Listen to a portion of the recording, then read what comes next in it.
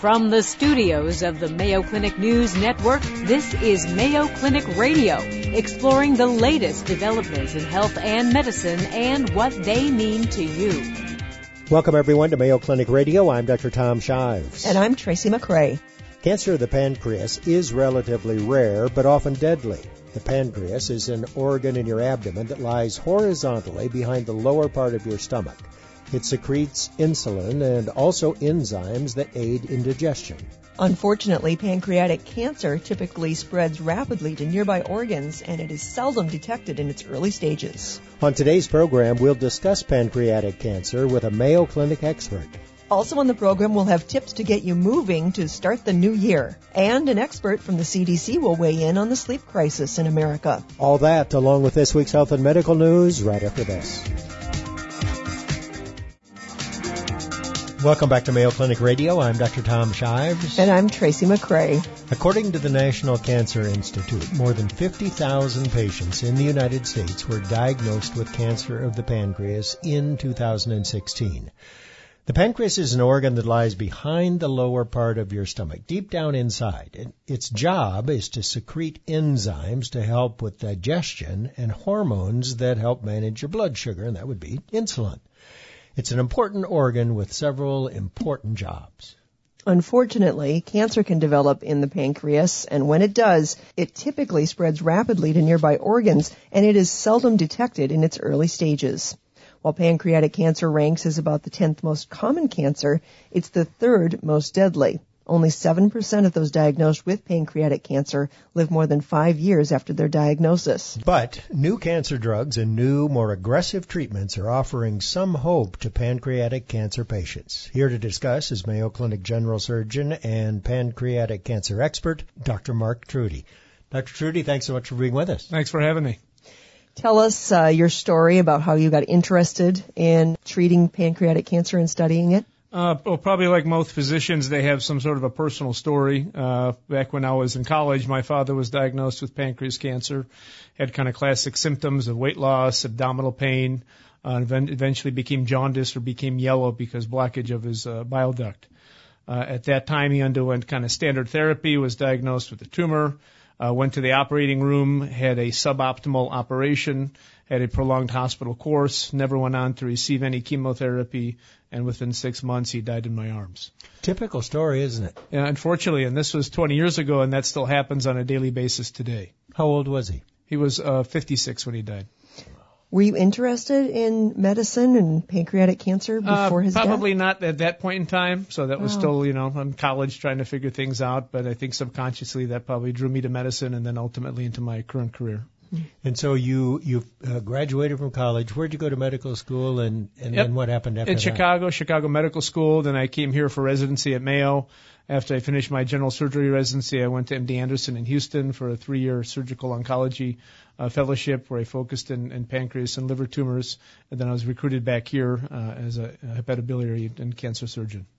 MD Anderson, is that a good place? Did you have a good experience? Yeah, it's a great place to train. You bet. It's almost as good as here, isn't it? Almost. He's always given the needle. He can't help it. Yeah. So what causes pancreatic cancer? Have we figured that out yet? No, not quite. Unfortunately, the majority of cancers of the pancreas are sporadic, so there's no particular cause. There are some risk factors. Smoking is probably the biggest risk factor.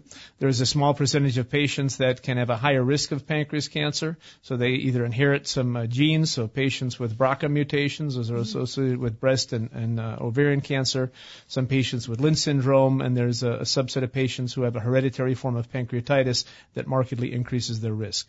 But in general... What syndrome? Sorry? What syndrome? Hereditary pancreatitis. Oh, but you said Lynch syndrome. It's associated with colon cancer and a variety of other tumors. Okay, so you've probably got some genetic abnormality. Yeah, in a small fraction of patients, but the bulk, I'd say, probably 80 to 85% of patients are sporadic. Smoking, though, the number one risk factor? Smoking is the number one risk factor. And you briefly mentioned the symptoms, and is it because that the pancreas is so deep down inside that it's already grown a significant amount and probably also spread before it's discovered? You bet. There's a high correlation between stage of disease at diagnosis and tumor size. Unfortunately, most patients don't develop symptoms until the tumor is large enough, and at that point in time, the cells that are capable of spreading have already spread. If the tumors arise in the head of the pancreas and near the bile duct, those patients can present somewhat earlier, and they present with jaundice or yellowing of the skin. Tumors in the body and the tail of the pancreas typically aren't diagnosed till late, and those typically are weight loss and back pain. And at that point, most patients are already metastatic. Is it the fact that it's just such a deadly cancer, or the fact that it's not diagnosed, that makes it so deadly? I think it's probably twofold. And one thing that makes pancreas cancer so deadly is its biology. It's a very aggressive form of cancer. There's lots of mutations, and it tends to metastasize at a much earlier stage than most other cancers. Metastasize or spread elsewhere. You bet. So up to 50% of people at the time of diagnosis, we could already see on scans that it spread to the liver, the lungs, or the abdominal cavity. So if we could come up with some sort of effective screening method, maybe it would... That would probably have the best long-term impact on survival if we could diagnose it early. Unfortunately, there's no good screening tests currently available. Obviously, that's an area of research that Mayo and other institutions are actively working on. What's the direction it heading? Like a blood test or? Yeah, like any type of screening, some sort of a blood test, measuring cancer DNA in the blood or body fluids. The key thing is, though, it's still a relatively low incident cancer. So right now, even though we may be able to detect it from a cost-effective point of view, screening the whole population. So right now, all the screening assays are done at higher risk patients, those with multiple family members with pancreas cancer or some sort of genetic link. So if you have a family history of pancreatic cancer, you're more likely, is that worry you? So there's, in the general population, there's about a 1 to 2% risk of anyone in the general population of developing pancreas cancer. If you have one first-degree family member, that number jumps to about 4 to 5%. If you have two or more, then it's about, 9 to 10%. So that's, pretty dramatic. That's the risk of developing breast cancer at that point. So 2 or more family members, that's an increased risk. Those are patients we'd probably start looking at a little bit earlier. You have siblings? I have a sister, yes. Okay, and I presume she's alive and well. Alive and well.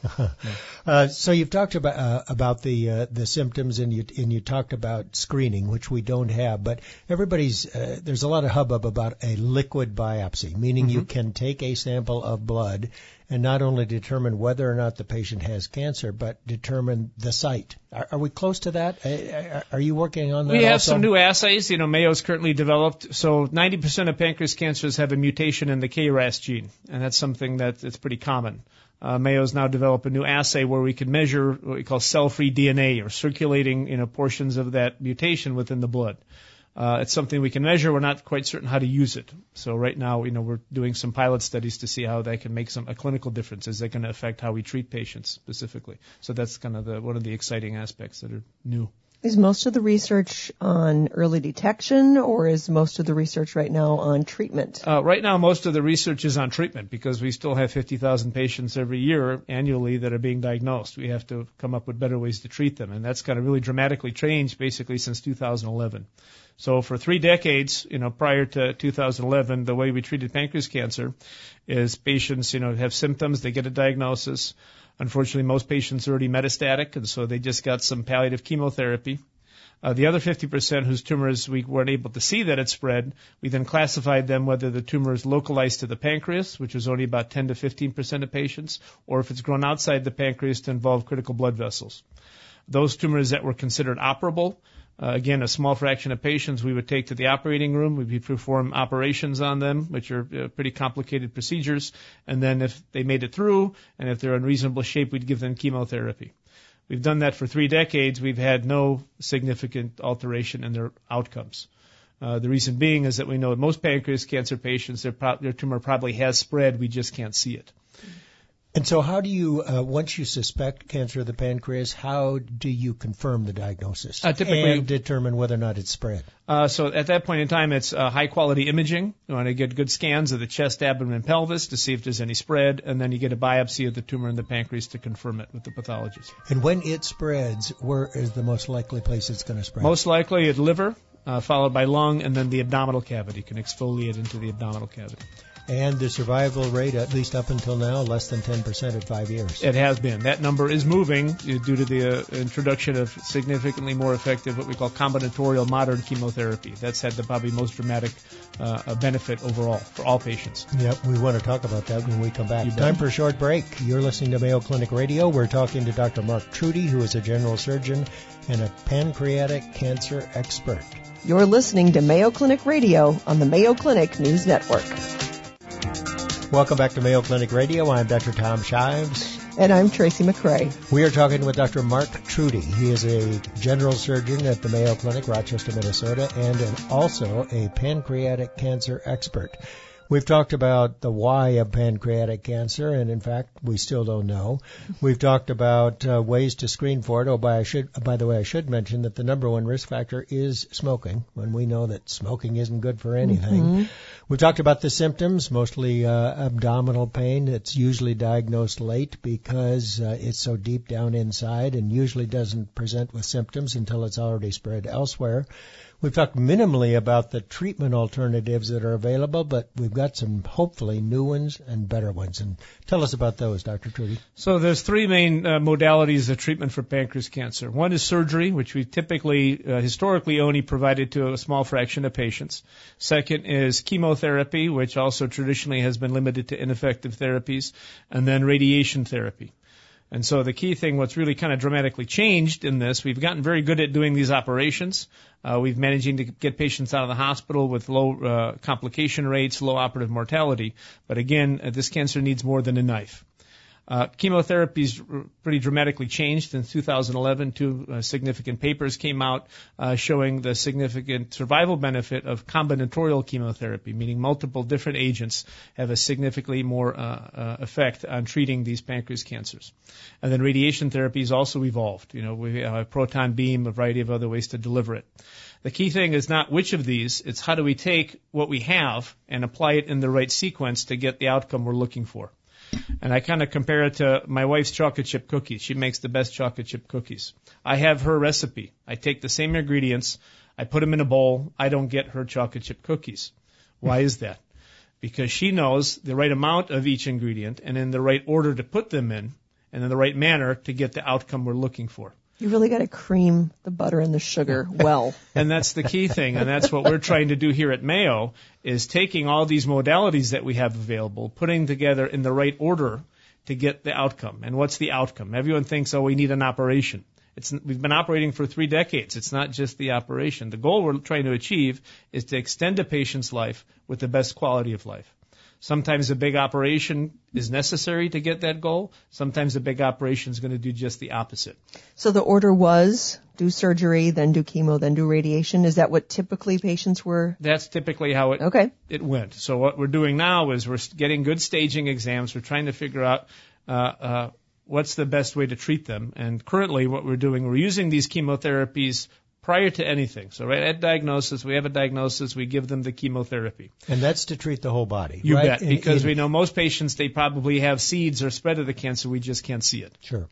Once we give the chemotherapy, we have to objectively measure whether it's working. If a patient's going to get chemotherapy, we have to demonstrate that it's effective. And that's where we also help with these blood tests and with our radiologists, because sometimes a CT scan doesn't show that the tumor shrinks. That doesn't mean it isn't working. A CT scan doesn't tell you if a tumor is alive or dead. So we're relying a lot more on metabolic imaging, PET scans, high-quality PET scans that we have here. Once we can demonstrate a significant benefit of chemotherapy, we want to maximize that because that's going to be the biggest determinant of how well people do long-term. Once we complete chemotherapy, we then move on focusing more on the tumor, and then we bring in radiation therapy. The purpose of radiation therapy is to not only treat the main tumor but the surrounding structures so that those patients who ultimately go to the operating room have a higher probability of me performing a negative margin operation. What does that mean? So in order for an operation to be effective from a cancer point of view, I have to be able to completely remove the tumor without leaving cancer cells behind. And that's where radiation therapy helps. And you had mentioned the proton beam. Is that one of the uses? That's one of the modalities that we're using. After radiation therapy, we take these patients to the operating room. Now, traditionally, we've only operated on patients whose tumors were confined to the pancreas. What we've really done here, and we do more here at this institution than any other center in the United States, is we operate on patients who are presumed stage 3 or unresectable, meaning their tumor grows outside of the pancreas and surrounds arteries and veins, which we typically would never operate on. Because of all the therapies they've gotten ahead of time, these patients now, we can offer them much more complicated operations, and our data would suggest that these patients are living significantly longer despite presenting with a higher stage of disease. So tell us about going to the operating room and removing a portion, or I presume in most cases all of the pancreas. It's a difficult operation, isn't it? I mean, it's hard to get to. It's a very difficult operation. Even a standard pancreas operation is pretty complicated, has risks. And now when we add patients whose tumors extend outside of the pancreas and involve critical blood vessels, particularly arteries, those risks kind of dramatically increase. 1 centimeter in one direction or another may require a completely different operation and a completely different set of risks that come into play. So these are truly customized, bespoke operations. We've never done them before. There's no textbook on that, where each case is unique. You obviously need an experienced surgeon. Yeah, well, multiples. We work with our vascular surgeons as well, so we're doing operations that have no specific name. And you can do it two ways. I mean, you can do an open operation, Yep. or you can also do it through endoscopically or through a small telescope now, right? You bet. So that's the one thing that also Mayo's been leading in, is doing what we call laparoscopic or minimally invasive pancreatic cancer resections. And so Is that harder? When you first started, it is harder, but obviously when you gain the experience, the benefit, like anything minimally invasive, is a quicker recovery. Well, especially because the patient then, since we're flipping around the order here, has undergone chemotherapy and radiation before they even get to surgery. So anything that requires less recovery time is good. Yeah, absolutely. The key thing, it's a lot easier for patients to tolerate the chemo and radiation prior to surgery than trying to subject them to that after surgery. Okay, so if we're flipping it around and surgery isn't the first thing that happens, how is this showing in outcomes for patients? So we're seeing significant survival benefit. Now, you have to understand, we have to have a comparator. What are you comparing it to? What we used to compare it to is people we just didn't operate on. They just went on the palliative therapy, and those patients lived 6 months or less. So when we had no other therapies, we would just operate because that was better than nothing. The problem is our other colleagues in medical oncology and radiation oncology, they've gotten pretty good. So people are living up to 1 to 2 years without an operation. That's the standard survival with the old method of surgery. So if we're going to add an operation, we have to do significantly better than that. So we're about to publish our data on patients who we call borderline or locally advanced. These are patients whose tumors typically would be considered inoperable. We put them through our protocol of modern chemotherapy, radiation, and then a big operation. Many of these patients had multi-visceral resection and reconstruction, so much more complicated operations. And the average survival of these patients is 4 to 5 years. That's all of them. When we look at these patients, we could then subclassify them and we could determine who does better than others. 3 things we found. Patients who got more chemotherapy prior to surgery lived longer. Those patients who had a blood test where we measure a tumor marker, if that number goes to normal after chemotherapy, those patients do best. And probably the most predictive is when we take the tumor out, we have our pathologist look to see if there's any living cancer left. Those patients who we take the cancer out and most of it's dead or all of it's dead, those patients are essentially cured. And we could stratify about how many of those 3 factors people get. And if you get all 3 of them, those patients, we haven't even met our median survival, so it's way beyond 7 years. Wow, it all sounds very promising. It's a cancer that none of us want. What's the average age of the person who gets cancer? The average age is 71. Yeah. 71. But we're seeing even younger and younger patients, 40, 50 years old. So. Well, there is hope, and thanks so much for sharing all that information with us. And best of luck to you and your colleagues. Thank you.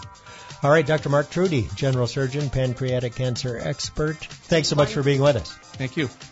Still to come on Mayo Clinic Radio, we'll have tips to get you moving in the new year. And later on in the program, we'll discuss the sleep crisis in America with an expert from the CDC. You're listening to Mayo Clinic Radio on the Mayo Clinic News Network.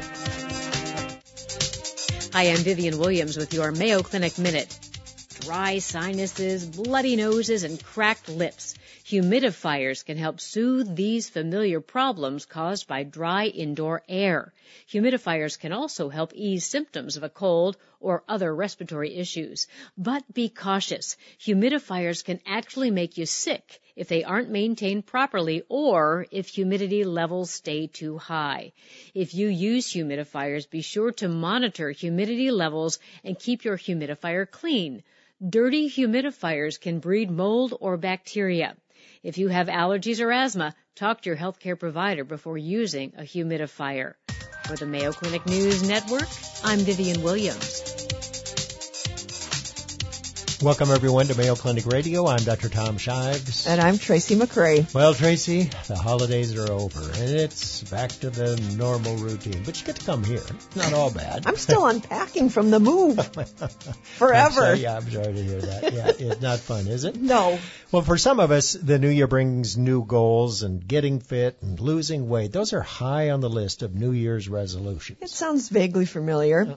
Whether your goal is weight loss or just feeling better and being healthier, adding activity to your day will help you get there. But how to get started? And how do you stay motivated and avoid the common pitfalls? Here to offer tips to help you get moving is Mayo Clinic Healthy Living Program physical therapist Danny Johnson. Welcome back to the program, Danny. It's good to see you. Thank you so much, Tracy. I'm very excited to be here. Nice to have you here. Thank you, Dr. Shives. So everybody on New Year's Eve says, tomorrow I'm going to do it. I'm going to start the program. I was just saying January. I don't expect the first. Start the program, get fit, lose weight. So what would you tell them? How do they get started? Yeah, that's a great question, Dr. Shives. Thank you for asking that, because that is on a lot of people's minds as we enter the new year. So there's a couple of things I always recommend to people, whether it be they haven't done exercise for a long time or they're not quite sure how to get started. Number one, obviously we want to make sure you're safe. So if you've had any new medical conditions that have come up since you've been a regular exerciser, make sure you check with your doctor. Make sure that you know that you're healthy and safe to start an exercise program. Number two, I always tell people have a plan. Very important to have a plan so that you know what your goals are. What are you striving for? Is it weight loss? Is it, you want to lower your blood pressure or just get in better shape in general? So have a plan with clearly defined goals. How many days a week are you able to devote to exercise? What does that timeline look like? So all of those things can be really, really important as you get started, making sure you're safe, having a clear and defined goal. Should we be thinking cardiovascular health or strength training? Or if someone is just coming into this like, I am finally going to get started, should they just start with whatever is most interesting to them? Right, Tracy, that's a great question. So at the Mayo Clinic Healthy Living Program, obviously, we really try to promote a well-rounded exercise program, which would include multiple things, strength training, or what we refer to as resistance training. So that doesn't always include weights. It can include your body weight. It can include many different modalities. Cardiovascular training for your heart and your heart health and heart efficiency. And also mobility training, which can include things anywhere from stretches to yoga or Tai Chi, Pilates, any of those things. But we do realize also that that's not always realistic for people to do all of those things at once, especially if they haven't done anything for a while and they just want to start. So my suggestion to people is, what worked for you in the past? What do you like? Get started with a very realistic goal in terms of how many times you're going to get to the gym and what does that timeline look like. Have a buddy that can hold you accountable for those goals. So, all of those things can be very helpful. So just get started. Just get into the gym or start a healthy program at home. Just start. It can be small. You mentioned the importance of setting goals. So if somebody on New Year's Eve said, I really need to lose 50 pounds, and they came to see you, would you say, well, let's be a little more realistic. Let's start with 10. Because I would assume if somebody wants to lose 50 pounds and they've only lost 8, they say, I can't do it. But if you have a lesser goal, is it important to kind of work at it from that angle? Yeah, Dr. Shives, you've really hit the nail right on the head. It's just a perfect thing to just get started, because otherwise things can become really overwhelming really, really quickly. So we always try to encourage people to start with a very realistic goal. You can keep going, and 50 pounds is a wonderful thing to try to do if you need to do that. But we always say 5 or 10 pounds initially. We always talk about, and I'm from the physical activity world, so extremely important as we try to, lose a few pounds to get into better shape. But, we also have to consider what we're eating, and the holidays can be tough with that too. So again, you need to have a balance. And you need to really strive for small, attainable, realistic goals. Well, and I have stuck in my head somewhere that ideally you should only lose 1 or 2 pounds a week. Yes. Is that right? So maybe it's going to take you a year to lose 50 pounds. Yes. Unless you're doing other medical interventions, it's really safe to lose 1 or 2 pounds a week, and that's for multiple reasons. Part of when you lose weight, you're losing fat, but you also a lot of times are losing muscle as well. Muscle has a lot of wonderful attributes for our bodies, including keeping our metabolism going, keeping our bones healthy, all of that. So we don't want to lose weight really, really fast because we also lose great muscle.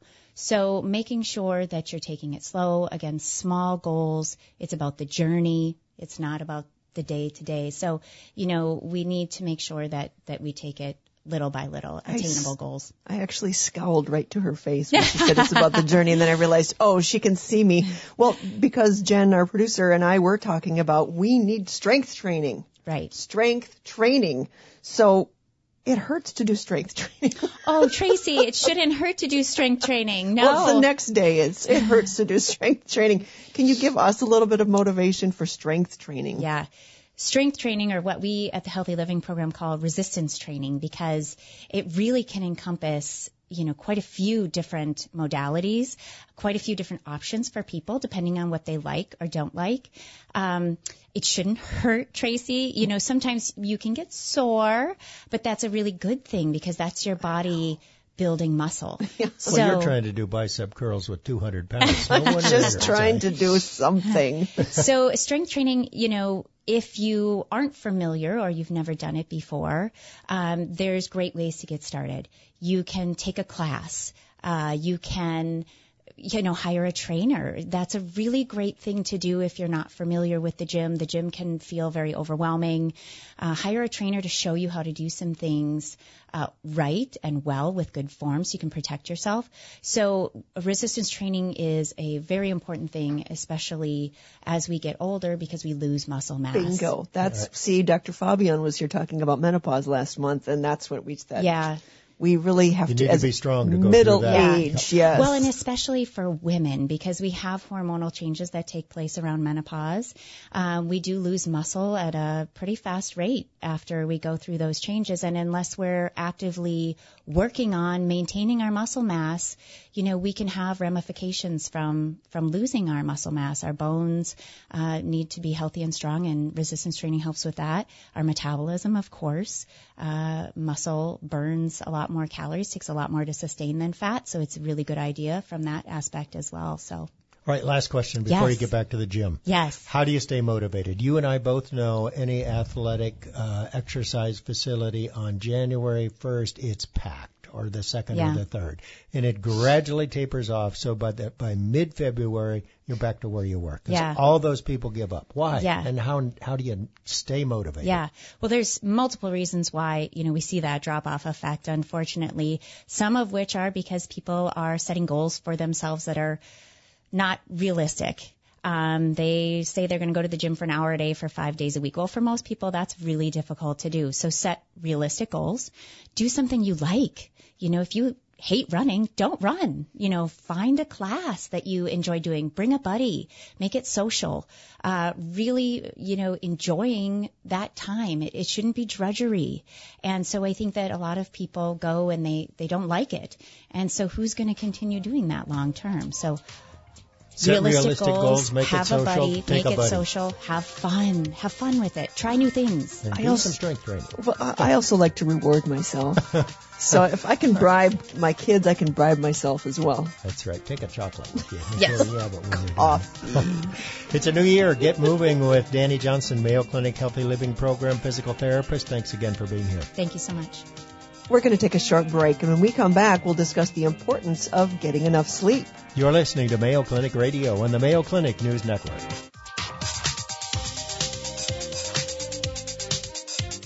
Not having enough time to exercise is one of the top reasons people tell Mayo Clinic's Danielle Johnson they've given up on their New Year's resolution to get in better shape. Johnson is a wellness physical therapist with the Healthy Living program at Mayo Clinic and says people should know that every bit of activity counts and not having a lot of time should not be seen as an obstacle. There's many things you can do to incorporate fitness into your world and into your life.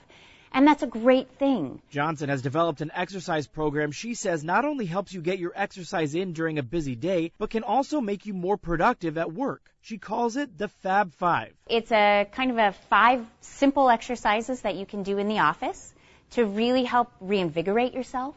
A lot of studies have shown us that once we get up and move and we're active, we're more productive. She says it can take as little as 5 minutes to do chair squats, lunges, desk push-ups, chair push-ups, and toe raises. And those things can be really a wonderful thing in just re-energizing you. For the Mayo Clinic News Network, I'm Ian Roth. Welcome back to Mayo Clinic Radio. I'm Dr. Tom Shives. And I'm Tracy McCrae. Tracy, most of us know the feeling of trying to get through the day when we're feeling tired after a poor night's sleep, but apparently we're not alone. According to a study released last year by the Centers for Disease Control and Prevention, 1 in 3 Americans doesn't get enough sleep. 1/3 of us. It's almost surprising that it isn't more. But sometimes 1/3, I it guess, seems like that, yeah. Feeling tired is bad enough, but there are bigger problems, health problems associated with a lack of sleep, including an increased risk for heart attack and stroke. So why the sleep crisis, and how do we fix it? Joining us on the phone to discuss is Dr. Ann Wheaton, an epidemiologist and sleep program lead in the Division of Population Health at the CDC. Welcome to the program, Dr. Wheaton. It's nice to meet you. Hi, thanks for having me. Dr. Wheaton, thanks for joining us. Well, it sounds like there are a lot of people in this country who could use a little more time in the sheets, huh? That's what your studies have shown? Yes, we're talking millions of people, yes. And is the number as high as we said, and as your study found, that it's 1/3 of us don't get enough sleep? Yeah, it's been pretty consistent for the past decade or so that about 1/3 of adults don't get enough sleep. Are we becoming more aware of the fact that you have to have good sleep health to have good overall health? I hope so. I don't know if as many people are acting on it as they should, but I think the awareness is increasing out there. What does poor sleep health or poor sleep hygiene mean? How does it affect our overall health? So good sleep hygiene are just habits that are related to sleep. And so we're talking things like making sure that you've got enough time built into your schedule to get the amount of sleep that you need. It's really important to be consistent, so going to bed at the same time each night and getting up at the same time each morning, even on the weekends, and that can be difficult. Setting the stage for good sleep by making sure your bedroom's dark, quiet, not too hot or too cold. Turning off or removing televisions, computers, mobile devices, and other distracting or light-emitting electrical devices from the bedroom. And then in the hours leading up to sleep, avoiding large meals, caffeine, and alcohol. Actually, most people don't realize that alcohol can actually disturb your sleep. So it might help you fall asleep, but your sleep quality suffers. Well, that's too bad, isn't it? I mean, and a nightcap, you don't recommend a nightcap, in other words. No, definitely not. All right, so you've given us some hints about how to get a good night's sleep, but tell us what the adverse health effects are when you don't get enough sleep. Why is the CDC concerned? Well, some effects can result after one night of not getting enough sleep. So these acute effects are primarily on your brain.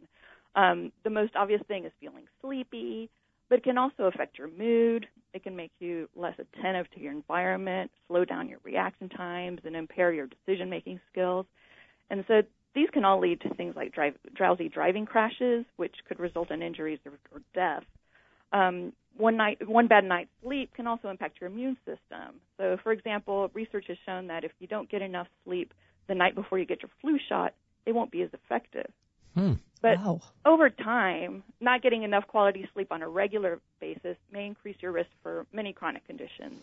And what And what is quality sleep? I mean, there's some people who say, I only need 5 hours. I mean, I don't believe them, but that's what they believe. That's what they believe of themselves. Right. Most adults need at least 7 hours of sleep per night on a regular basis.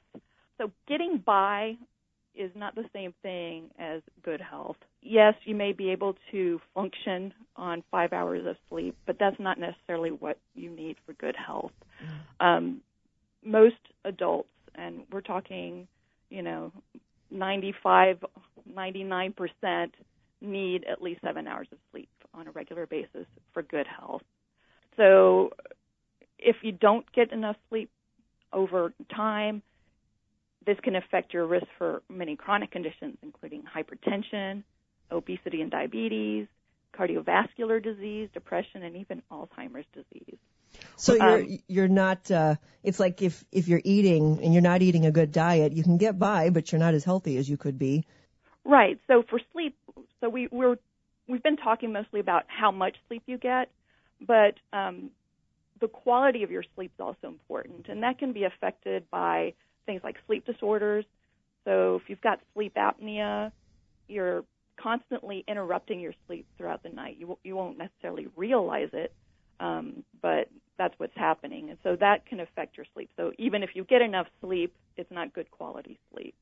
So you mentioned when it comes to health risks that not getting enough sleep can increase your risk for heart disease, for stroke, for Alzheimer's disease. Haven't there been studies also, and maybe it was your study, that showed that it actually decreases your life expectancy?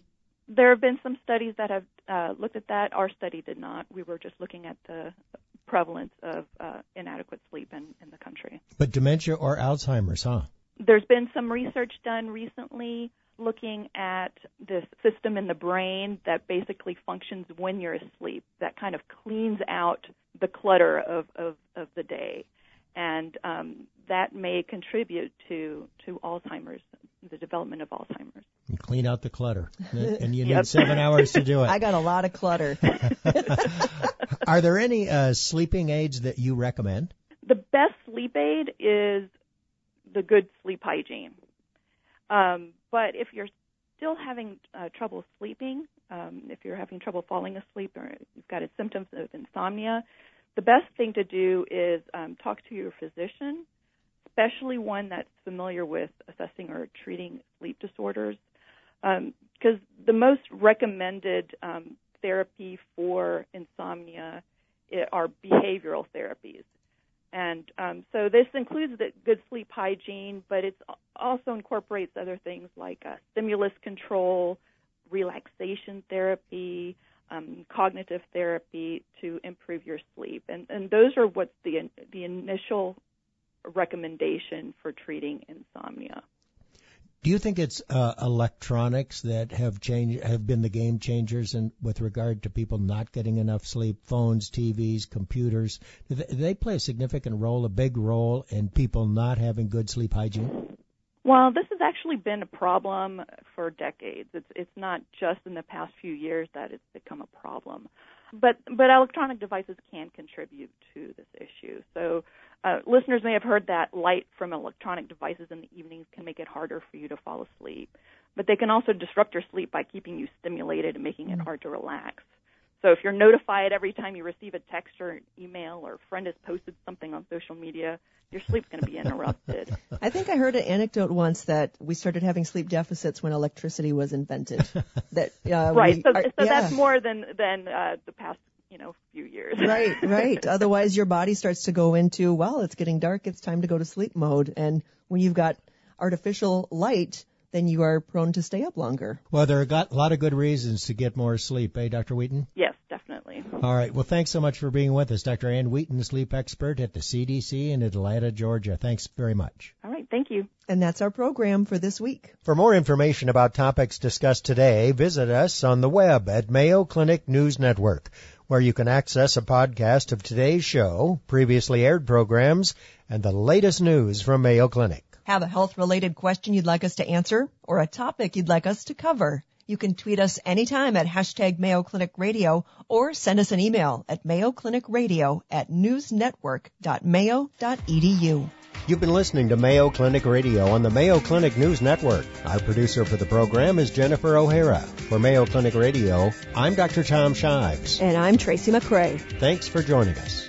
Any medical information conveyed during this program is not intended as a substitute for personal medical advice, and you should not take any action before consulting a healthcare professional. For more information, please go to our website, radio.mayoclinic.org.